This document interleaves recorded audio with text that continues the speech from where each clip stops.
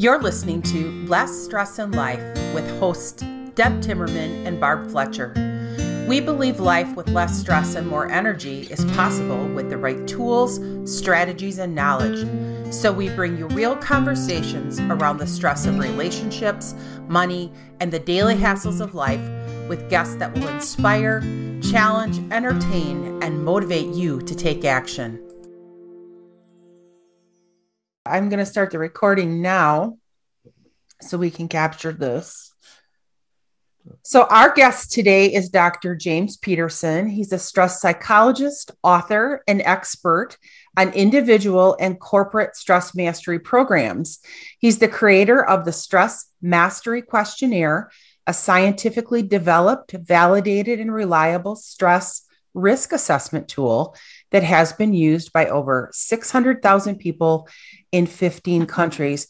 We're really happy to have Jim as our guest today because we use his SMQ tool in our practice, and we are licensed Stress Master Associates under his program. Jim, welcome. So happy to have you. Well, it is great to be here and lovely to see both of you. Haven't seen you for a while. Thank you for inviting me to share the story of the SMQ and answer any questions you might have about it. And thank you for being such great associates and using our tool. It has been a real joy. Thank you again. So what prompted you to create a stress assessment tool? Good question. Back in the day when I had my own biofeedback and stress management clinic in Tucson, Arizona, I was seeing individuals who had physical problems that were had a stress component to it. And I saw a lot of people come in through my office who, when we started talking about stress, really didn't have a good idea of what it really was all about. So I decided, and at that time, by the way, Friedman and Rosenman came out with Type A Behavior in Your Heart, which was very big back in the day. And that I said, we need to find a way to help people be objective. Let's face it, if you want to look at yourself, it's really hard. It's like you have to almost step outside yourself to look at yourself. And it's difficult. It's really hard to say, well, what should I change? How do I know when I'm under stress? So I created the tool. After a while, we got a grant from the National Institute of Occupational Health and Safety. And they asked us if we would run a validation study to determine are the scales valid? Is it a reliable tool? Can people use it in the clinic, but also in corporate America where people are doing stress management programs? So that was a year-long project.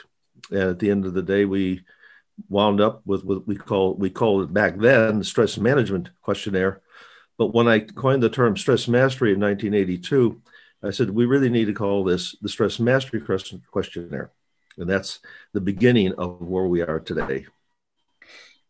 Can you share, in your perspective, the difference between stress management and stress mastery?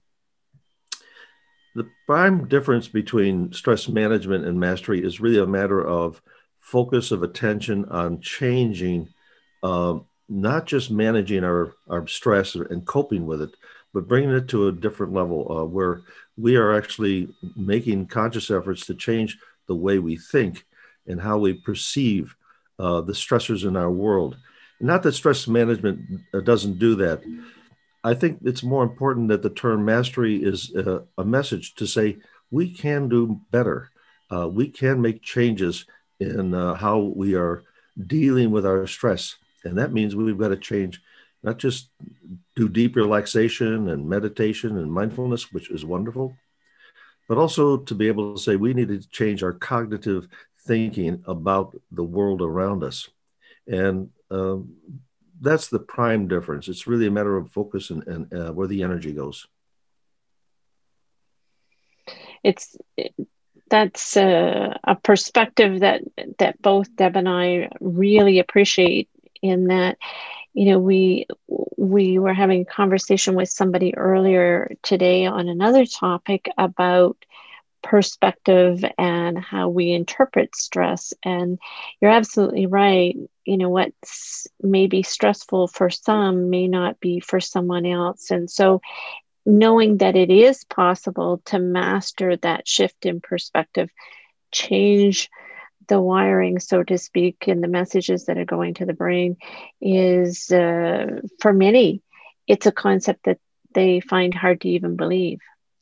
Well, absolutely. One of the benefits of any kind of stress assessment is that it makes a person aware, creates an awareness of perhaps the behaviors that they don't think of. Someone once said, a sigh is an outward expression of inner stress. Well, so are behaviors like anger.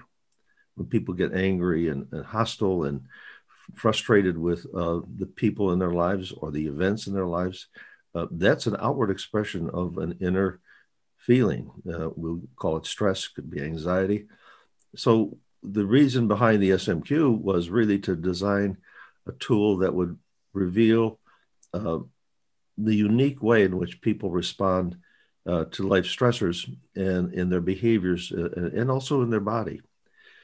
So I created this tool with 7 primary areas. We call them stress warning signs. 2 areas that focus on stressors and 2 areas that focus on the effects of stress, those physical and emotional. And that's really the embodiment of the 11 scales that comprise the SMQ. And when someone takes it, we provide them with feedback on that. So, Jim, could you give an example of how you use one of those scales to help people understand how to make that shift in perspective? Okay. Well, let's say we have a person who's coming to meet to get some help on coaching. They want to reduce their stress. They want to do something about their stress. They know they have stress. They may even have physical problems related to stress. So when I give them the SMQ and they get the feedback, we use that, and I use that information to help them pinpoint specific behaviors and areas that are important to focus on for change. So, for example, one of the skills is perfectionism. Many people find that they get wrapped up into perfectionistic thinking and literally create stress for themselves because of their fear of failure or maybe fear of rejection, and they want to do the job perfectly, but they're just not able to let go of that. So when they get the information from each of the scales as well as the specific questions on which they scored high, then we have some real good material to say, okay, well, what does this mean to you? What does it mean that you overwork a task to make it perfect? Does that have an impact on your life? Does it affect others in your life? Does it affect you physically? Do you like it? Do you want to continue doing that? So by asking questions around even just very specific points within the SMQ, helps an individual to say, well, yeah, it does. I mean, I wish I didn't. I don't want to do that. I really want to change that because I know it's dysfunctional. I would be happy to find ways to do that. How can I do that? So we use that information to motivate and inform so that they have something that they can grasp onto. And then from there, take it to the point of, well, what are you going to do for the next 30 days? Or how about the next 2 days or 3 days? What can we do differently? What can you do differently? And then with that, help them shift from behaviors and attitudes and the way they normally respond to, hey, I'm going to let go today. I'm not going to work that task so much. I don't need to.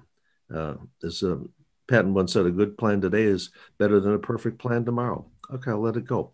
So that's kind of how we use the tool, and my associates like yourself, I'm sure you do the same thing.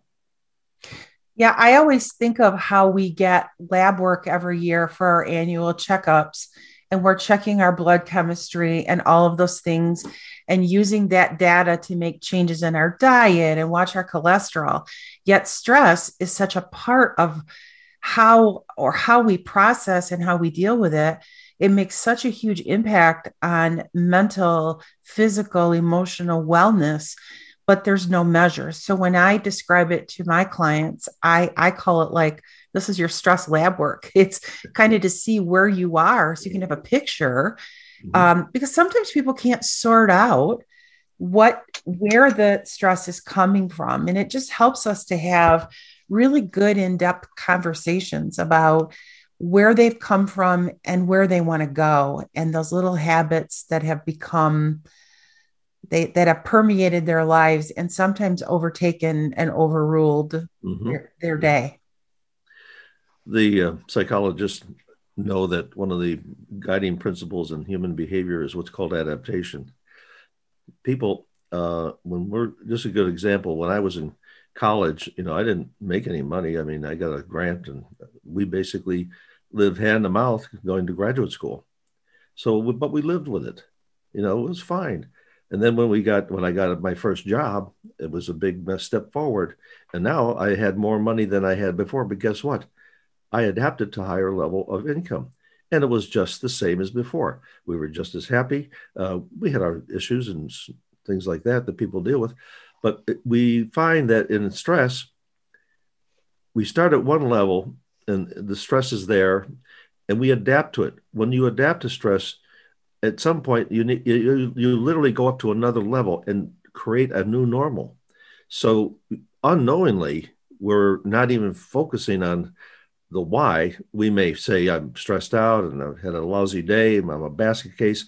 I'm having a lot of trouble. But you really don't have, you're sort of accepting it. People accept it and move on to another level. So the adaptation principle is really important to have patients know that they have adapted and learned a normal that is much greater than perhaps someone else. And by knowing that, again, we're back to motivating and informing and helping people make decisions about what to change. And I think that's important.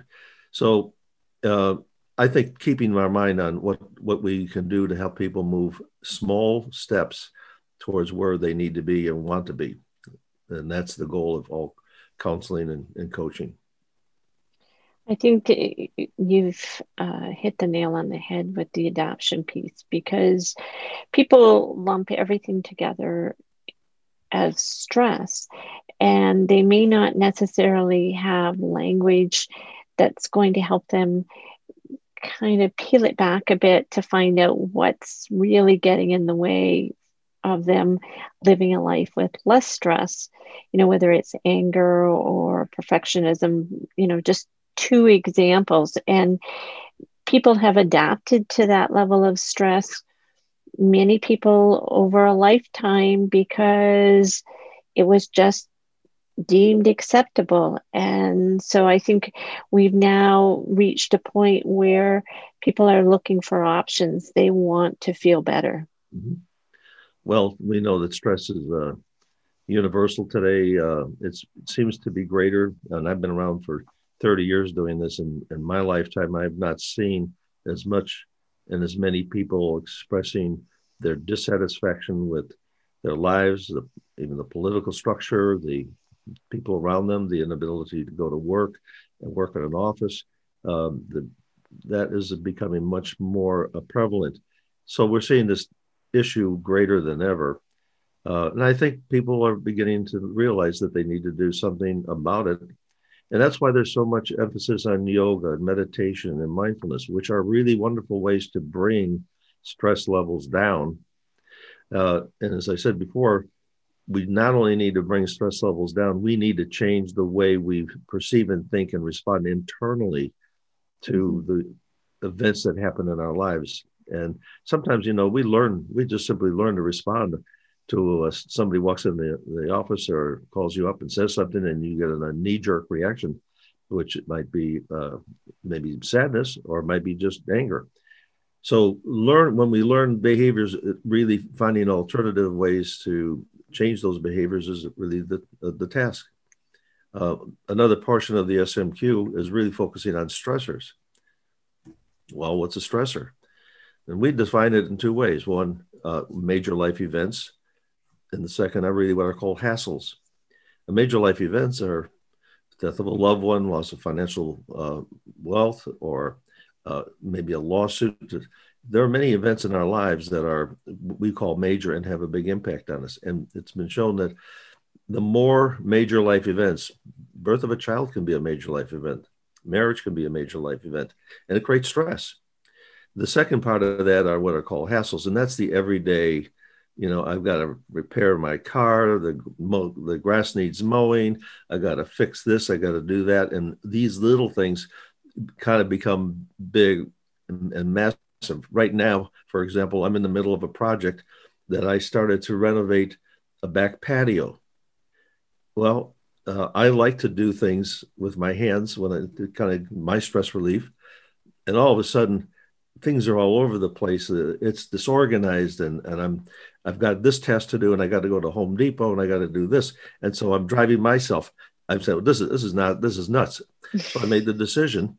I made a decision that this is going to be done in a timely way when it's ready to be done, and I'm not going to stress myself out by insisting that I get up at 6 a.m. when it's cool and get out there every morning, and I don't. So I think these are mental changes that I make, and I'm sure you make, to make sure that we don't stress ourselves out more than we need to. Not that we shouldn't have some stress, we do, but we don't want it to be overwhelming. And when it becomes overwhelming, that's the time to step in and say, what do I change? I'm always excited.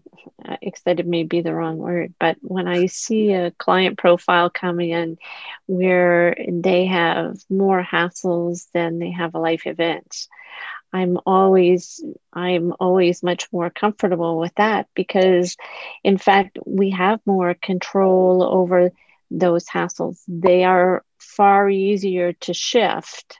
You can actually create a plan. Whereas the life events, some of them are much more difficult to walk through that space. So, if people arrive and they've got, a bucket of hassles, it's just a matter of picking those apart a little bit and figuring out some strategies with them. Absolutely. So, Jim, you've been at this a long time. You said 30 years. What changes have you seen you talked earlier about the trends of seeing more stress, but what changes have you seen in the way we treat stress or the way we work with stress over time? Well, I think the big change, especially in corporations and companies, is the level of awareness of the importance of wellness. And we're seeing much more being done in that arena, and stress is part of that. So I'm seeing the integration of programs like stress management and stress mastery programs with holistic wellness programs. Many of my associates have corporate executive development programs that are multi-day long, 2 or 3 days, sometimes a week, and they integrate the SMQ and the stress mastery program into a broader program, and that's a really effective way to help executives and management with the stress which is within a corporation or an organization. So we're seeing a change in that. I think we're seeing a change in attitude amongst people. I think people are much more willing to talk about it. It's good, because in the past, even if you brought up stress, it was not considered. It was kind of taboo, especially in a company. And especially if you had to go to an EAP program, and a lot of people who are employed have an option to go to EAP, but that's a stigma. People get labeled that they're going to see a shrink, and a lot of people don't like that or didn't like that. Well, I'm not saying that they've given that up totally, but we're seeing that there's much more of a willingness to accept the fact that we are stressed out, and it's okay. It's okay to do. If you're stressed out, fine. What are you going to do about it? And to take steps to make those changes you need to make. I think when you talk about EAP, it's always nice to have those programs, but in our area, like our mental health services are very taxed by the number of people accessing services. Mm-hmm. So if there's nothing that you're doing yourself and you're sitting around waiting for that entree, you could be taking an active role. And we all know that we have to have these tools and take an active role in managing these things. There is no magic pill for this, is there? You have to do the work. Well, that's true. There's no question about it. If you take the attitude that this is easy, you're going to get nowhere. It's the hard work to make the change in human behavior. Years ago, a very well-known psychologist came to the University of Arizona, where I was in graduate school, and he got up there and he says, after 40 years of working with people to help them with their mental health issues, I've come to one conclusion. He said, human behavior is very complex, and it's not easy to get people to change. As somebody once said, well, how many psychologists does it take to change a light bulb? Well, the answer is one, but the light bulb has to want to change. Give me a person who wants to change, and we're one step ahead. Half of what you do and I do in our coaching is to help people get motivated to make that change and say, I want to, I can, and then to make the effort to put the program together to make that happen. So we're also seeing a big influence in the wellness community, and people who are life coaches, health coaches, wellness coaches are all beginning to do more to help people with stress. So I think it's a good thing. We need to talk about it. Sanjay Gupta did a whole program on it, an hour-long program on PBS, just on stress and the importance of what's happening in the world today due to the stress that we're all experiencing. Look at the number of people that are being killed today. Stress is playing a big role in these people's lives. They may be mentally ill, but there's triggers. And being able to say, okay, if we can identify somebody that's got stress and has a mental problem, that person should be seen by a professional psychologist or psychiatrist. So, but we don't know that until we start talking to the person. And once you start talking to the person, you realize that the person might be on the edge, and that person can be moved into and triaged into a broader program where they really get some good help. So I see stress management and stress mastery as a helping the quote normal individual, not being a psychotherapist or a psychologist working with mental health issues like deep depression or anxiety or other issues. So we want to make that differentiation that this is not a psychological treatment. It is really a lifestyle behavioral change and helping people really feel better about their lives, and they're not mentally ill, most of them. I think that's a good point. Well, we have certainly appreciated using the SMQ in our work, and are so happy you could come on today and talk a little bit more about the tool and about the goals for the tool. If people want to get in touch with you, where do they find you? Well, they can go to my website, which is stressmaster.com. That would be the easiest. You can also email me at jim@stressmaster.com. Either way would be fine, and I'll be happy to respond to any inquiries. Thank you so much for being our guest today. Thank you. It's a pleasure working with you, and have a wonderful day. Stress-free. Same to you. Bye-bye.